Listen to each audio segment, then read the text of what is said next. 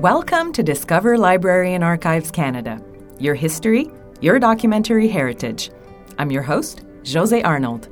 Join us as we showcase treasures from our vaults, guide you through our many services, and introduce you to the people who acquire, safeguard, and make known Canada's documentary heritage.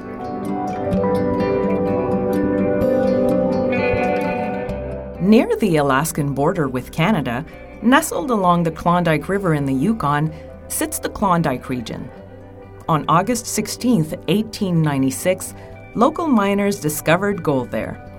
When news reached the United States and southern Canada the following year, it triggered a stampede of prospectors, forever changing the landscape of the Northwest and of North America. The gold was discovered on Rabbit Creek and lay within the traditional territory of the Han people, who had hunted, fished, and trapped along the Yukon River for thousands of years. Many of today's Trondic-Wichan, or people of the river, are descendants of the Han-speaking people.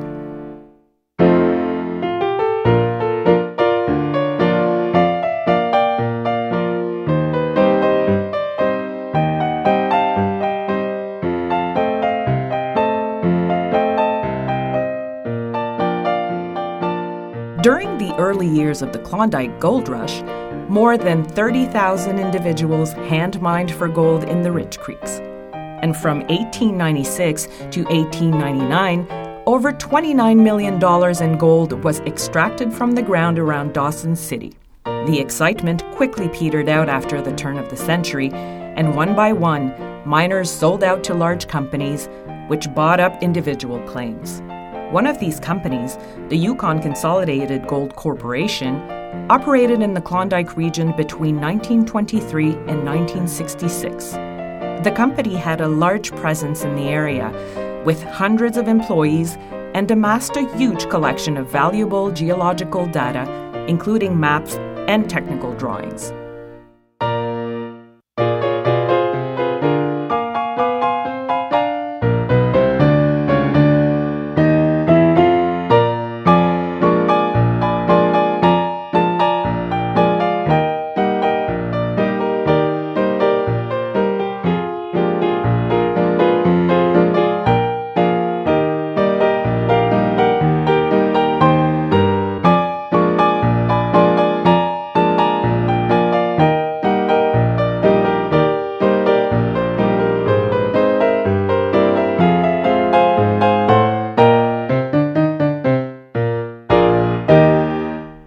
My name is Jeff Bond.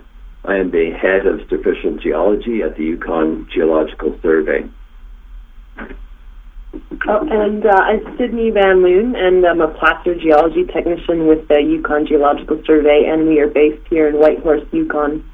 Yukon Geological Survey geologists Sydney Van Loon and Jeff Bond have been traveling from their home base in Whitehorse to Ottawa since 2013, digitizing hundreds of these geological maps of the Klondike region at Library and Archives Canada.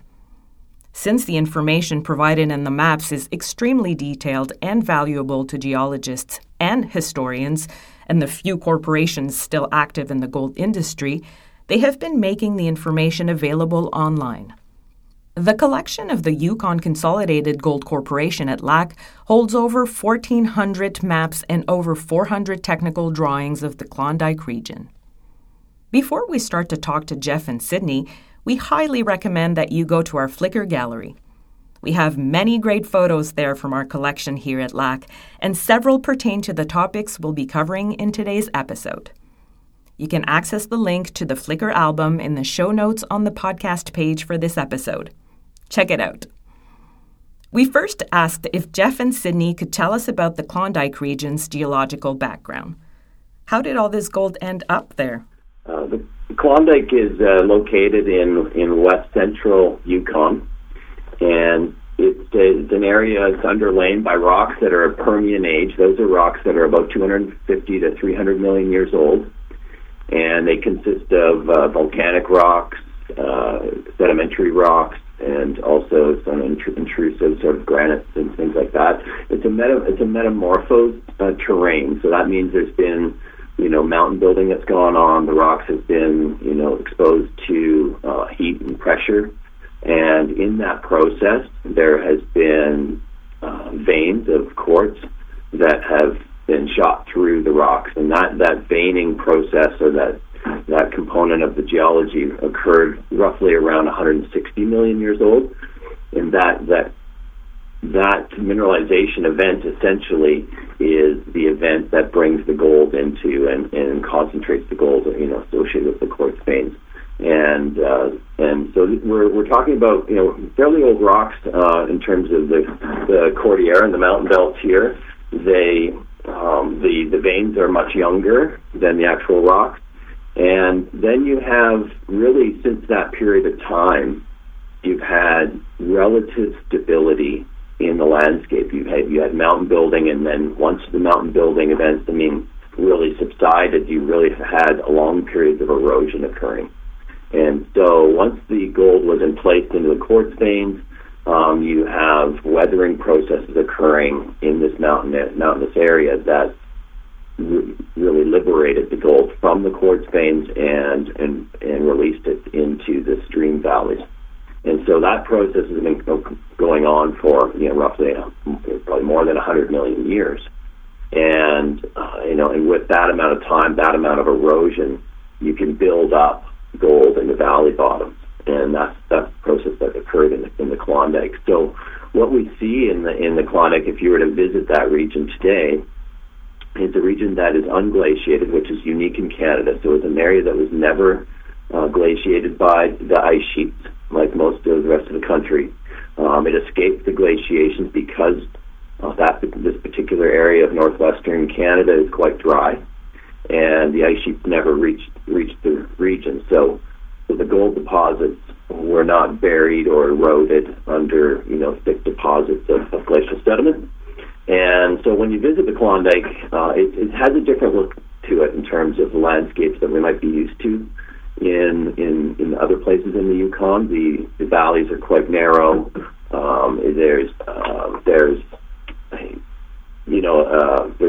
There's not a lot of sediment sort of on the landscape in a way. So it's a landscape that's dominated by river erosion, stream erosion, and really gravitational sort of processes like landslides and things like that. And so roughly about 2.8 million years ago, we have the first glaciation into the area. It doesn't reach the Klondike, as I mentioned, but it comes into the area. And what it does in terms of the big picture in the Yukon is it diverts and reverses the Yukon River. The Yukon River used to be a south-flowing river prior to the first glaciation. At that point in time, it reverses the river, blocks it, and reverses it to the north into eastern Alaska. And in that process, all of the river valleys that are connected to the Yukon River drop in what's called their base level. They erode to a lower level after that period of time. And that's why we have these high-level gravels left in the Klondike. They are abandoned in this process of erosion. And what's important about that particular event and that process of erosion is you concentrate all of the gold that was in the White Channel gravels. These are very thick deposits of gravel that are upwards of 30+ meters thick, and the gold within those older gravels, you concentrate that down into your modern floodplain when you have this erosional event. And it's all triggered by the reversal of the Yukon River, really. And so when you concentrate that volume of gold that's in the White Channel gravel into the valley bottoms, you produce a highly economic gold deposit in the valley bottom. So the Klondike is really characterized by sort of a long history of events that have led to the Klondike gold rush and the current situation where you had very concentrated gold deposits in the stream gravels themselves, and some of the highest concentrations that have been found in North America. Did you know that the name Klondike evolved from the First Nations word Trondek, which means hammerstone water? Early gold seekers found it difficult to pronounce the First Nations word, so Klondike was the result of this poor pronunciation. By the way, we'd like to give a big shout out to Kylie Van Avery. She's a Trondheim-Wiccan citizen and a heritage interpreter at Danojajo Cultural Center in Dawson City, Yukon. Kylie provided us with a solid understanding of the impact that the Klondike Gold Rush had on First Nations peoples in the area and on their ancestral rights to the land. Thanks, Kylie. How did the Klondike Gold Rush get started? How was the gold discovered? Jeff tells us. So prospecting in the Klondike, really began, in the Yukon in general, prospecting began in the 1880s. To get into the Yukon in those early days, you would have sailed up the coast from British Columbia or the lower 48, Seattle, San Francisco. You would have sailed up the coast, and you would have stopped at a place called Dai. Dai was a launching place where the local Chilkat controlled a mountain path called the Chilkoot Pass. The Chilkoot Pass was a 53-kilometer-long mountain pass stretching from the ghost town of Dai, Alaska, to Lake Bennett, British Columbia. First crossed by Chilkoot Tlingit traders and later by the Klondike Gold Rush stampeders, as they were called, the trail crossed the international boundary between the United States and Canada. The pass was a major trading route and was also used by the early prospectors in the 1880s to gain access into the interior beyond the coastal mountains. This would have brought people into the interior of Yukon and given them access to the river systems that drained into the Yukon River itself. The Chilkoot Pass was an important milestone that travelers had to conquer in order to reach the Klondike. The trail was one of only 3 passes in southeast Alaska that could be crossed year-round. It was understood by those using the trail that Tlingit and Tagish packers would be hired to move expedition gear. The pass is now managed cooperatively by Parks Canada and the U.S. National Park Service. And so the prospecting began in the 1880s, and then it really led, people were kind of zoning in and getting closer and closer to the Klondike area itself just prior to the discovery. And so you have a few different players that are important in the Klondike Gold Rush the Klondike gold discovery, and that is one of the main prospectors was a fellow named Robert Henderson from Nova Scotia, who was very active in prospecting in the Klondike area just prior to the discovery on Bonanza Creek. And he really alerted George Carmack, Skookum Jim, Tagish Charlie, and Kate Carmack about the sort of the potential of the area.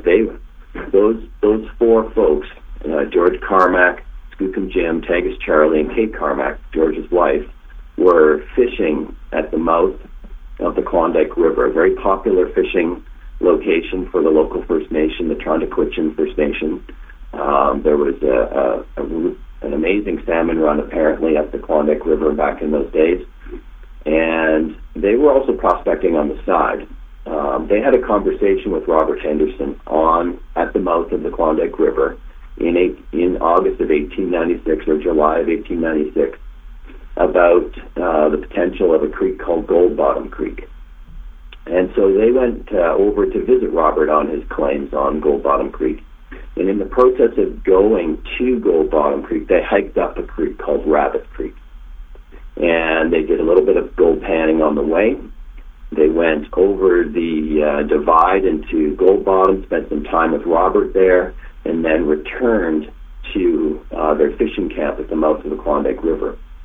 On their way back to the fishing camp, they shot a moose for supplies in Rabbit Creek. They followed the same route back that they came up, and they decided to do a little bit more prospecting. Well, the location where they shot the moose turned out to be an exceptional place to actually dip your pan in the creek or pan some gravels on the side of the creek.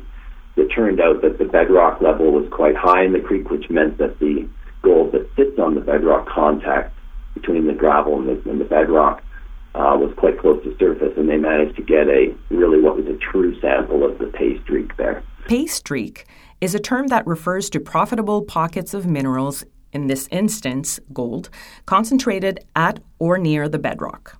And they got an exceptional gold pan and made the discovery called the creek Bonanza Creek, and went down to record their claims at the local mining recorder office, which was located in a town called 40 Mile, which was just downriver from the mouth of the Klondike River on the Yukon.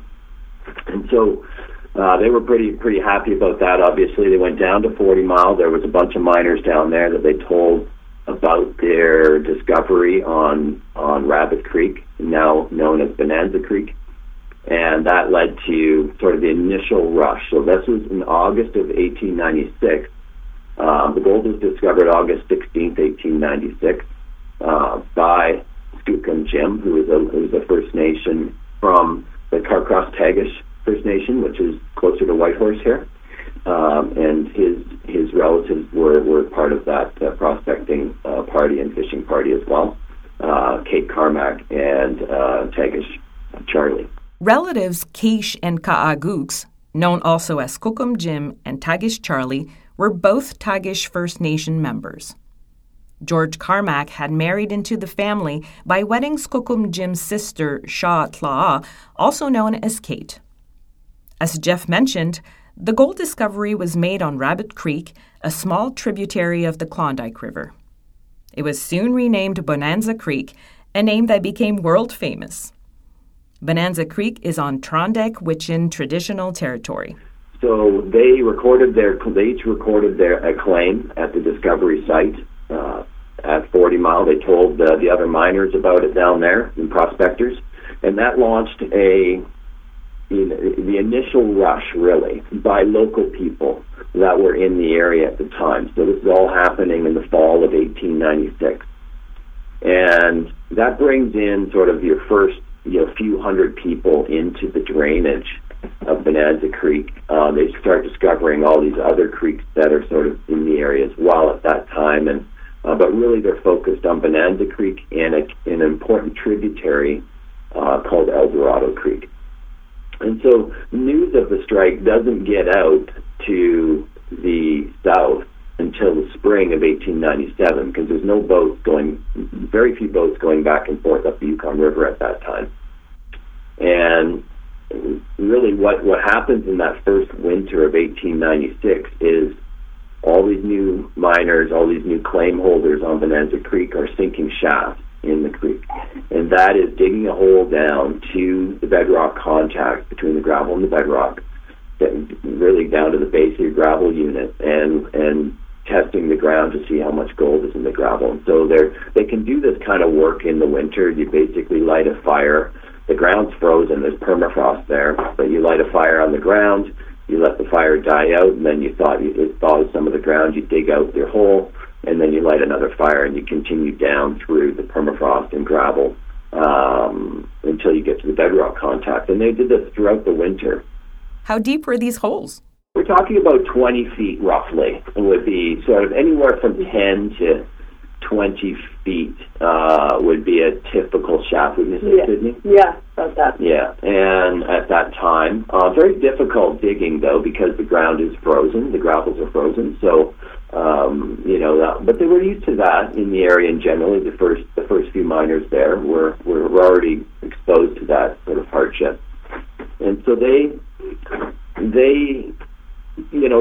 really kind of got a good sense of what was there that first winter. They brought up a bunch of pay dirt from these shafts, and that gravel was washed, and the gold was separated from the gravel in the spring when the first thaw occurs in the spring of 1897. And that's when they really realized how much gold is in some of these in Bonanza Creek and El Dorado Creek, and it was substantial. And so the first gold gets hauled out of the Klondike on the first ships that sail back down to Seattle, San Francisco in the spring, probably June or so of 1897. And that really triggers the news and the first stage of the bigger gold rush. So, the whole region... By early 1897... the Trondek-Wichan had moved away from Trondek to a traditional camp downriver called Moosehide. Although the gold rush brought new economic opportunities for the territory's First Nations people, it also created social and cultural upheaval.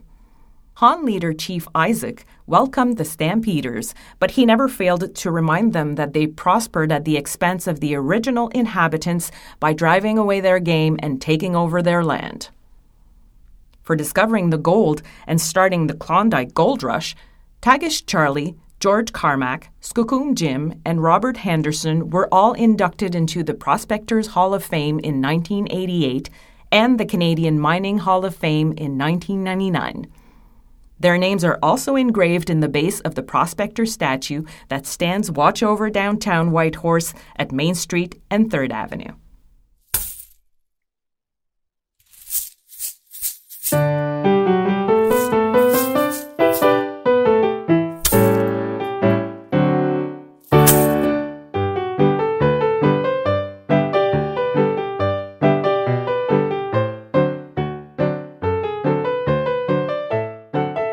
What was the population like in the Klondike region prior to the beginning of the gold rush? What happened after the news got out?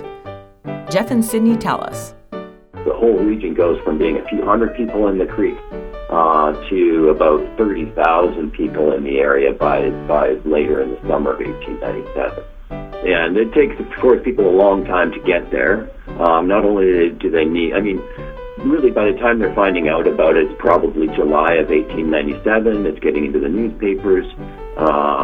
It takes people a while to get their gear together and get up over get on a boat, get up over the Chilkoot Pass, sail down the Yukon River system all the way to Dawson. They're not getting there really till probably the fall, late summer of 1897 when it's the stage for things. Yeah, and I think that the population kind of really boomed in the spring of 1898 when the population was roughly 30,000 people, so that was probably the most industrious, we would say, mining season for the early stage of the gold rush. So Dawson, the maximum population according to the statistics of Dawson would be 40,000 people, so a pretty substantial community kind of grew fairly quickly in that area from the 500 or so people that would initially been there. When news reached the outside world, the Klondike Gold Rush began. The town of Dawson City sprang up practically overnight. Dubbed the Paris of the North, Dawson City became the largest city west of Winnipeg and north of Seattle, with some estimates putting the population at 50,000. Dance and gambling halls, bars, brothels, restaurants, and supply stores all made fortunes mining the miners. 40 Mile, once the region's principal community, was virtually abandoned. The gold rush changed the landscape of the Northwest and North America forever, with transportation to the west and north vastly overhauled to sustain the stampede of prospectors. Towns such as Victoria, Vancouver, and Edmonton owe much of their development to the Klondike Gold Rush.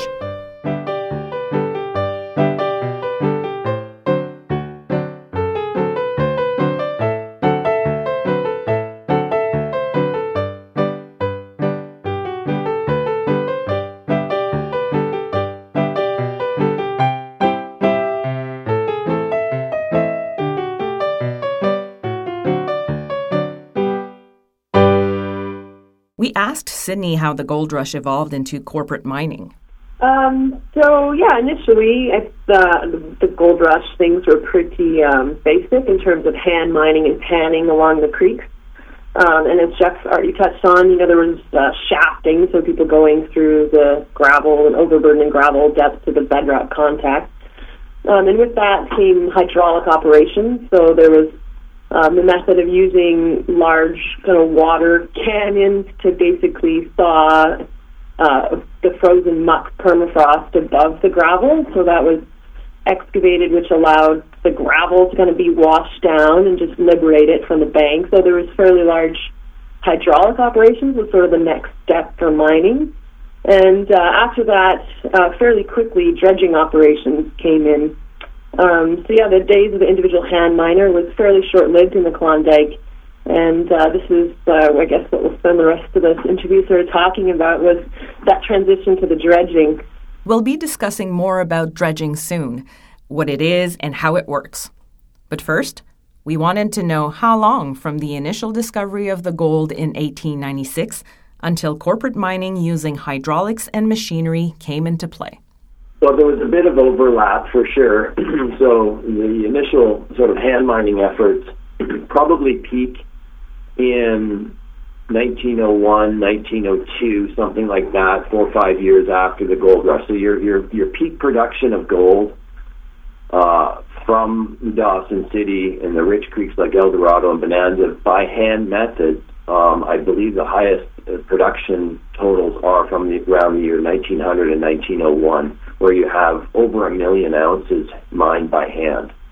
And so that really, the transition to corporate sort of hydraulic mining starts to occur shortly after that period of time. I'd say around 1905, 1910, you really start getting more of a sort of a company feel to the ground. You still have individual miners around, and you always kind of did, but they really start, the really good ground, the really rich paying ground get sold after that initial take is the initial extraction of gold is taken.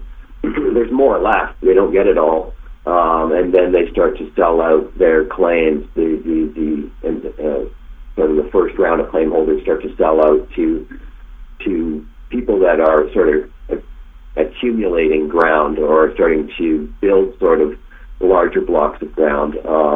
And then you start to see the hydraulic concessions released as well, which is a little bit of more of a complicated story in terms of sort of the politics of the Klondike, but there is overlap between the initial hand miners and the hydraulic miners for sure.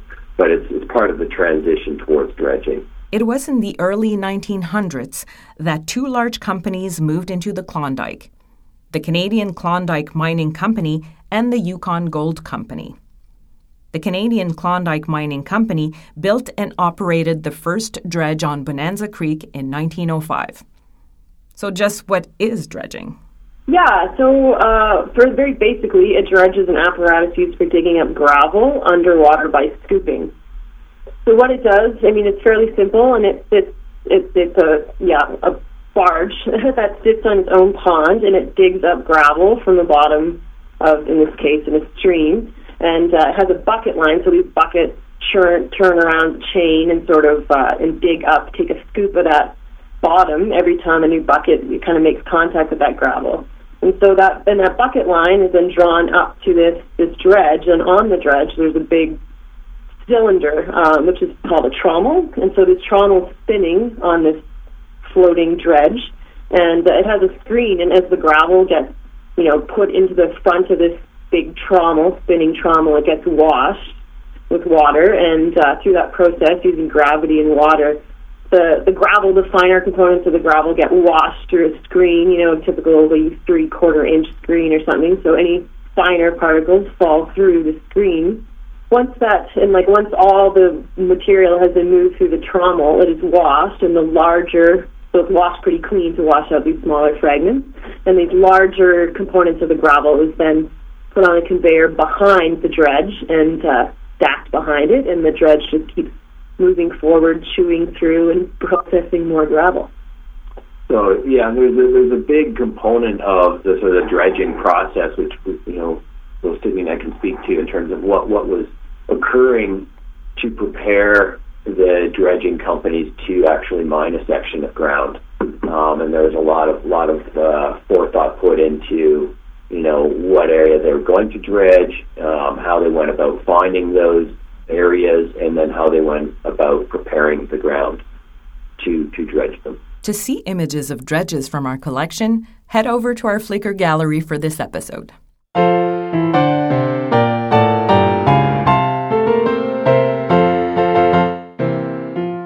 During the early years of the Klondike Gold Rush, more than 30,000 miners hand-mined for gold on the rich placer creeks. Much of the gold was simply too difficult and expensive to remove using hand mining techniques. While hand miners were working hard, promoters and investors were looking for long-term mining possibilities in the Yukon.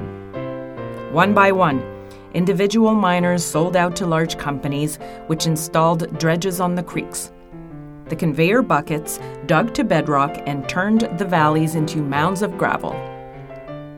As Sydney mentioned, promotion of the Klondike fields brought in two large companies, the Canadian Klondike Mining Company in 1905 and the Yukon Gold Company a few years later.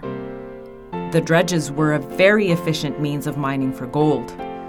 The dredge moved along on a pond of its own making, digging gold-bearing gravel in front, recovering the gold through the revolving screen washing plant, then depositing the gravel out of the stacker at the rear. A dredge pond could be 300 feet by as much as 500 feet wide, approximately 90 by 150 meters, depending on the width of the valley in which the dredge was working. The operating season was on average about 200 days, starting in late April or early May, and operating 24 hours a day until late November.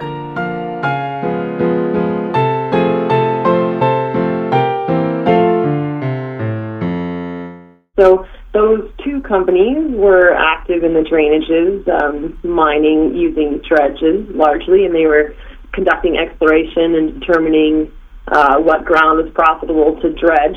And it wasn't until 1923 that the Yukon Consolidated Gold Corporation, which we refer to as YCGC, they were formed. And so what they did is that they amalgamated these companies operating in the Klondike. So there was actually more than just those two, but those two were like the largest industrious, companies. So YCGC came in and they bought out, obviously those two and other smaller operators like willing to sell. We're not exactly sure how many that encompassed, but they really moved in a big way and took over the Klondike, and they were active in the Klondike until 1966.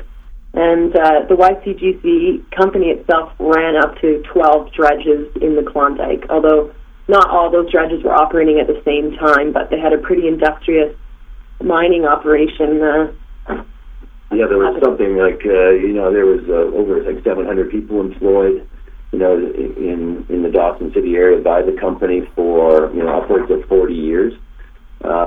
In the Dawson City from 1923 onward really became a dredging town.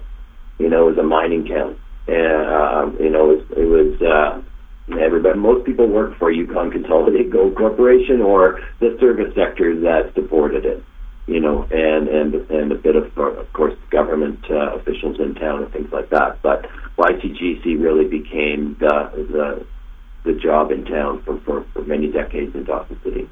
Yeah, one interesting part about YCGC is that it's extremely unique for Canadian mining history and the fact that it was the only large-scale placer mining operation of its type in Canada.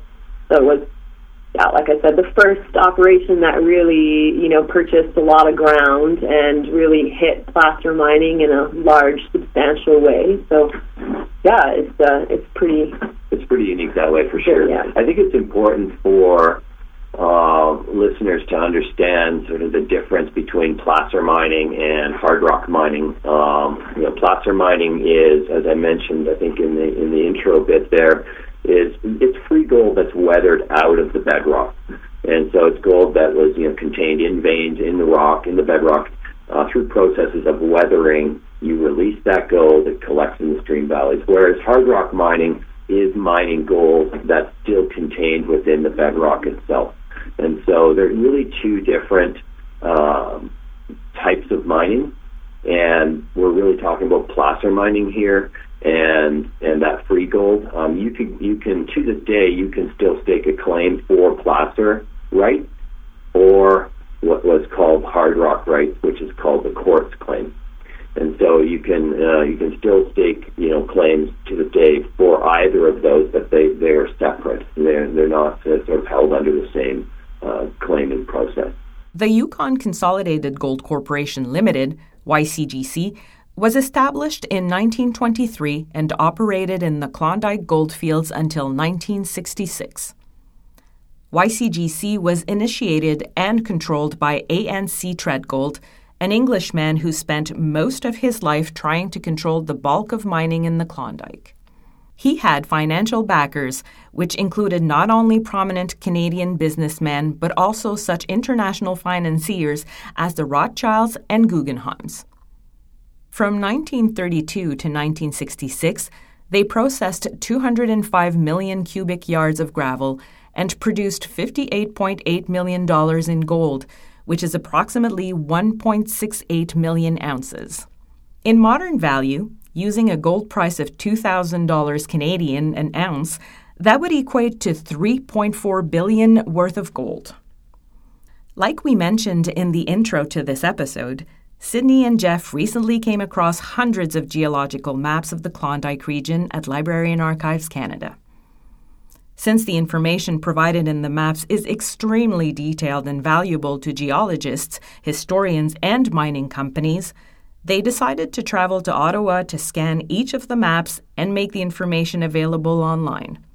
So far, the geologists have scanned hundreds of maps and thousands of pages of geological data, including 12,000 exploration drill holes. The data in these maps from the 1920s will be useful to miners working in the Klondike region today. The Yukon Consolidated Gold Corporation was responsible for creating these maps. How did they collect the geological data to make them? Within the company, there was a robust team of geologists and engineers, laborers, drillers, cartographers, all these people on the ground. So once they conducted drilling or they had dredge production data or any sort of geological information, they would come back to their main camp in Dawson City, which was Bear Creek. And they basically, it's an interesting stat because we don't know how many cartographers were employed, but they sure pumped out a ton of data, like the maps and the textual reports that this company was able to produce is pretty mind-blowing. It was a very well-organized company in terms of sort of documentation, and the mapping process of the data collection actually was impressively well organized and really helped them succeed. How did these maps end up at Library and Archives Canada? Are some still out there? There's still a large portion. As you can imagine, there's still families living in the Dawson and living and mining in the Dawson area. So we believe there's still a decent amount of these maps kind of floating around locally.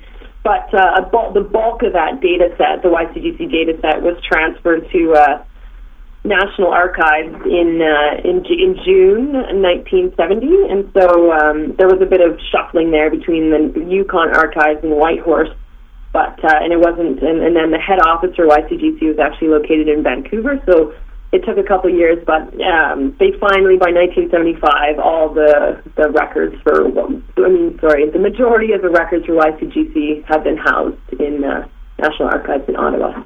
So this is all following sort of the closure of the suspension of sort of activities in the area by the company. They stopped mining. They had all this data from decades of work starting really from 1905 and potentially earlier that they had consolidated, and so there was vaults really of data that had accumulated through the exploration process and the development process of these dredging operations. So it was a huge amount of information that they didn't want to lose, and so there was thankfully they got in touch with archives and coordinated the transfer of information. Like we mentioned, the Yukon Consolidated Gold Corporation operated in the Klondike gold fields until 1966. Increasing material and labor costs into the early 1960s, combined with the shrinking gold reserve price, saw the company's profits significantly reduced. The last time a dredge turned in the Klondike was November 15th, 1966. To give you an example about that gold price, gold in 1923 was $21, and it slightly fluctuated to a high of $35 by 1966.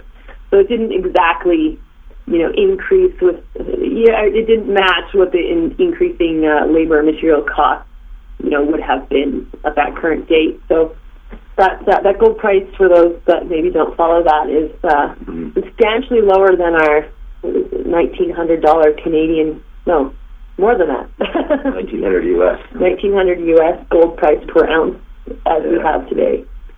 Had the gold price spiked as it did in 1980, perhaps the company would have maintained operations, but by the late 60s, early 70s, it was still quite a low gold price, so it couldn't keep things going. What is the purpose of this digitization project that you're currently embarking on with LAC?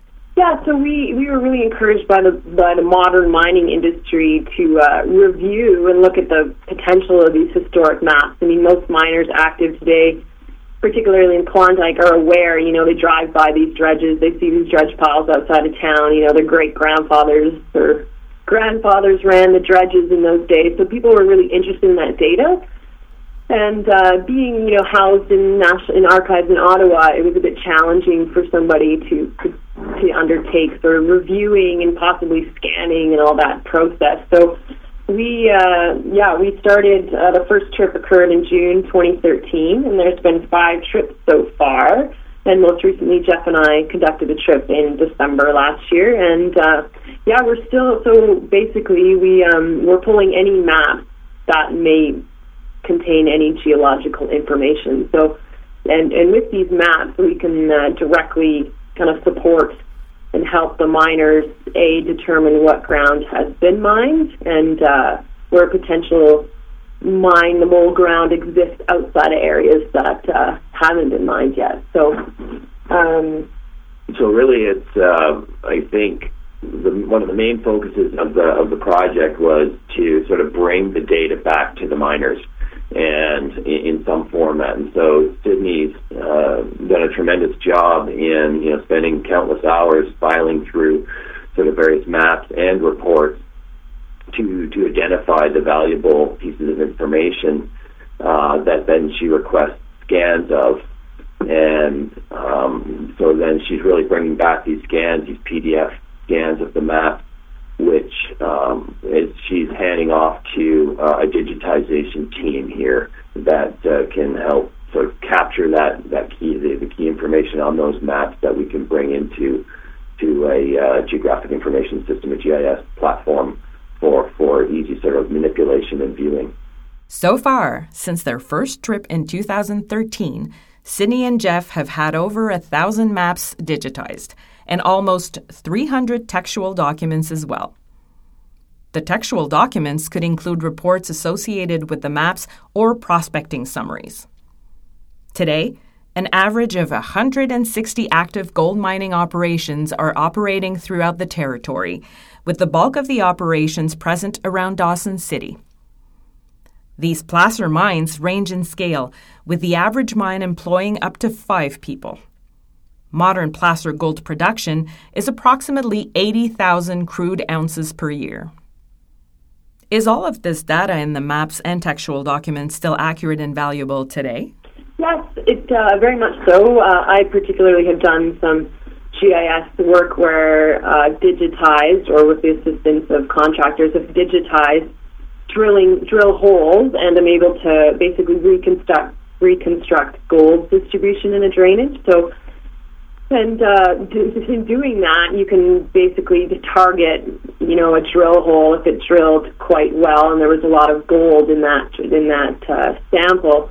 I could go to, say, the miner mining there now, and he will actually, could outline a cut for that current year using the aid of those drill holes, and it's proving to be incredibly accurate.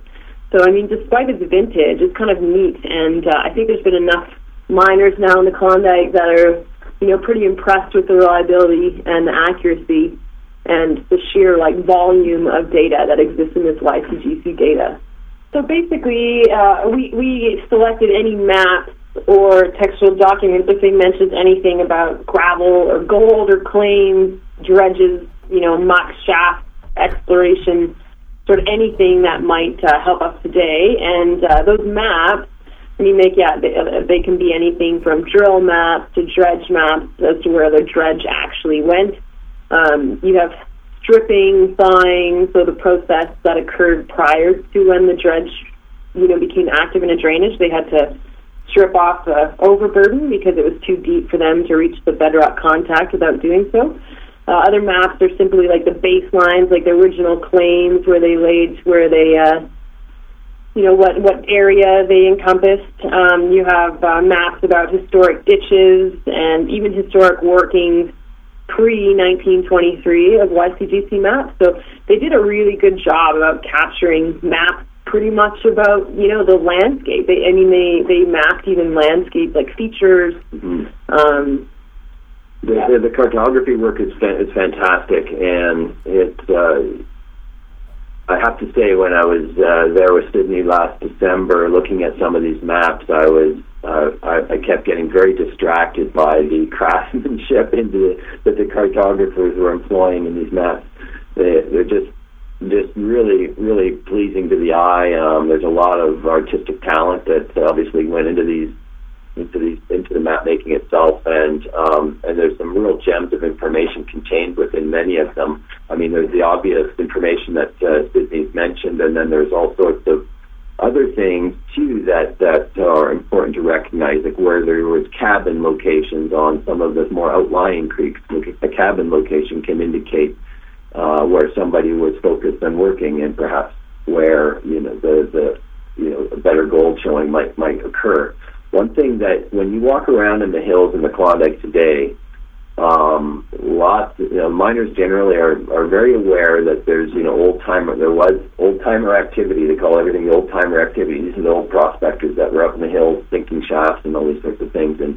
But there's really very little documentation about what that old timer activity really looked like. So we're always trying to sort of piece together where that activity occurred, what was happening, where people were located, because if you can sort of understand where the old-timers were, you might be able to stumble across a discovery.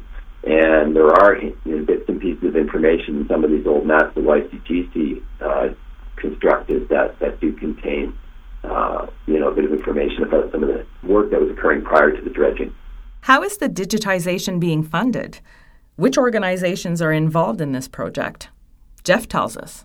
So we went after, we needed some support from the federal government to help with the project, and we have had excellent support from the Canadian Northern Economic Development Agency, CanNor. There was a program called, the acronym was SINED, that's Strategic Investments in Northern Economic Development. We used SINED for quite a few years to help with travel and digitizing costs for this project. It's a little bit, this project was a little bit outside of what we were used to doing at the Yukon Geological Survey. It was a bit unique. We didn't necessarily have the internal funds to proceed with it, so we're very thankful to CanNor for stepping up and being a strong partner through this. It certainly helped the industry up here. It really benefited, I think, historians as well.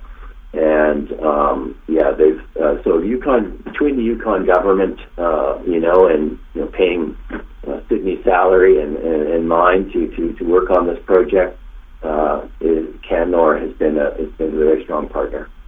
We asked both Jeff and Sydney why they think it's important to make this data available online to the public. Yeah, particularly, for the modern mining industry, this is it's basically free exploration for them. It really, can help direct a lot of those miners active in the prominent Klondike drainages. That aside, it's very neat for us to work with that data. So geologically, we can, put together sufficient geology sort of, distribution. So look at the gravel thickness and stuff like that, which is interesting on our end. I'm modeling the gold distribution as well. It's quite interesting to understand sort of how the gold deposits were basically the distribution of these gold deposits in these valleys prior to mining. And now we can reconstruct that with this drill hole information, and that in turn can help you understand sort of what gold distributions might look in valleys that are are unmined today in this particular area. Yeah, and it also helps us determine some additional exploration targets. Like if we see some really high gold grades in a drainage for some particular reason, we can look at maybe what the tributary influence might be to that. And so there's definitely step-out exploration. Another interesting, these maps also includes like the historic pipelines and old work, town sites and whatnot. So, from a historian part of the sense, it's pretty neat for people to, reconstruct where old town sites were. And aside from that, also I think the value is for Yukoners to know how much mining has occurred and, how extensive and how impressive an operation like YCGC was. And just as Jeff mentioned, like the sheer beauty of these maps, I have them printed on my walls at home. They're just beautiful works of art. So I think the value is that it can be really appreciated and valued by a lot of different industries and a lot of people, and not just Yukoners, but I think when the listeners maybe dive into what we have available, they might be pretty impressed with what you find. To view a sample of some of these amazing maps, head over to our Flickr page. You'll find the link in the show notes on the podcast page for this episode. To see all of the digitized maps, drill holes, claim boundaries, and more, all linked up to an interactive web map, head over to the Yukon Geological Survey website. We'll include a link in the show notes as well to make it easier for you. Any final thoughts, Jeff? I think it's important for the listeners to understand that, Yukon is a gold mining district in the country. It's one of our few sort of resource industries, natural resource industries that we have up here. And so it's a pretty important part of the history as well. Obviously, it's become, tourism has become a big part of sort of the Klondike now in more recent years. And but gold mining is still sort of the bread and butter of sort of the resource industry in many places of rural Yukon. It's important to also just reiterate that there has been some new discoveries made as a result of using this historic data. There's been discoveries made outside the areas that were dredged, that were explored by the drilling in those early days, and we're seeing, more and more of our clients sort of pick up the information and use it in their, analysis of their ground and their claims, and they're finding more resources as a result of the preservation of this material archive.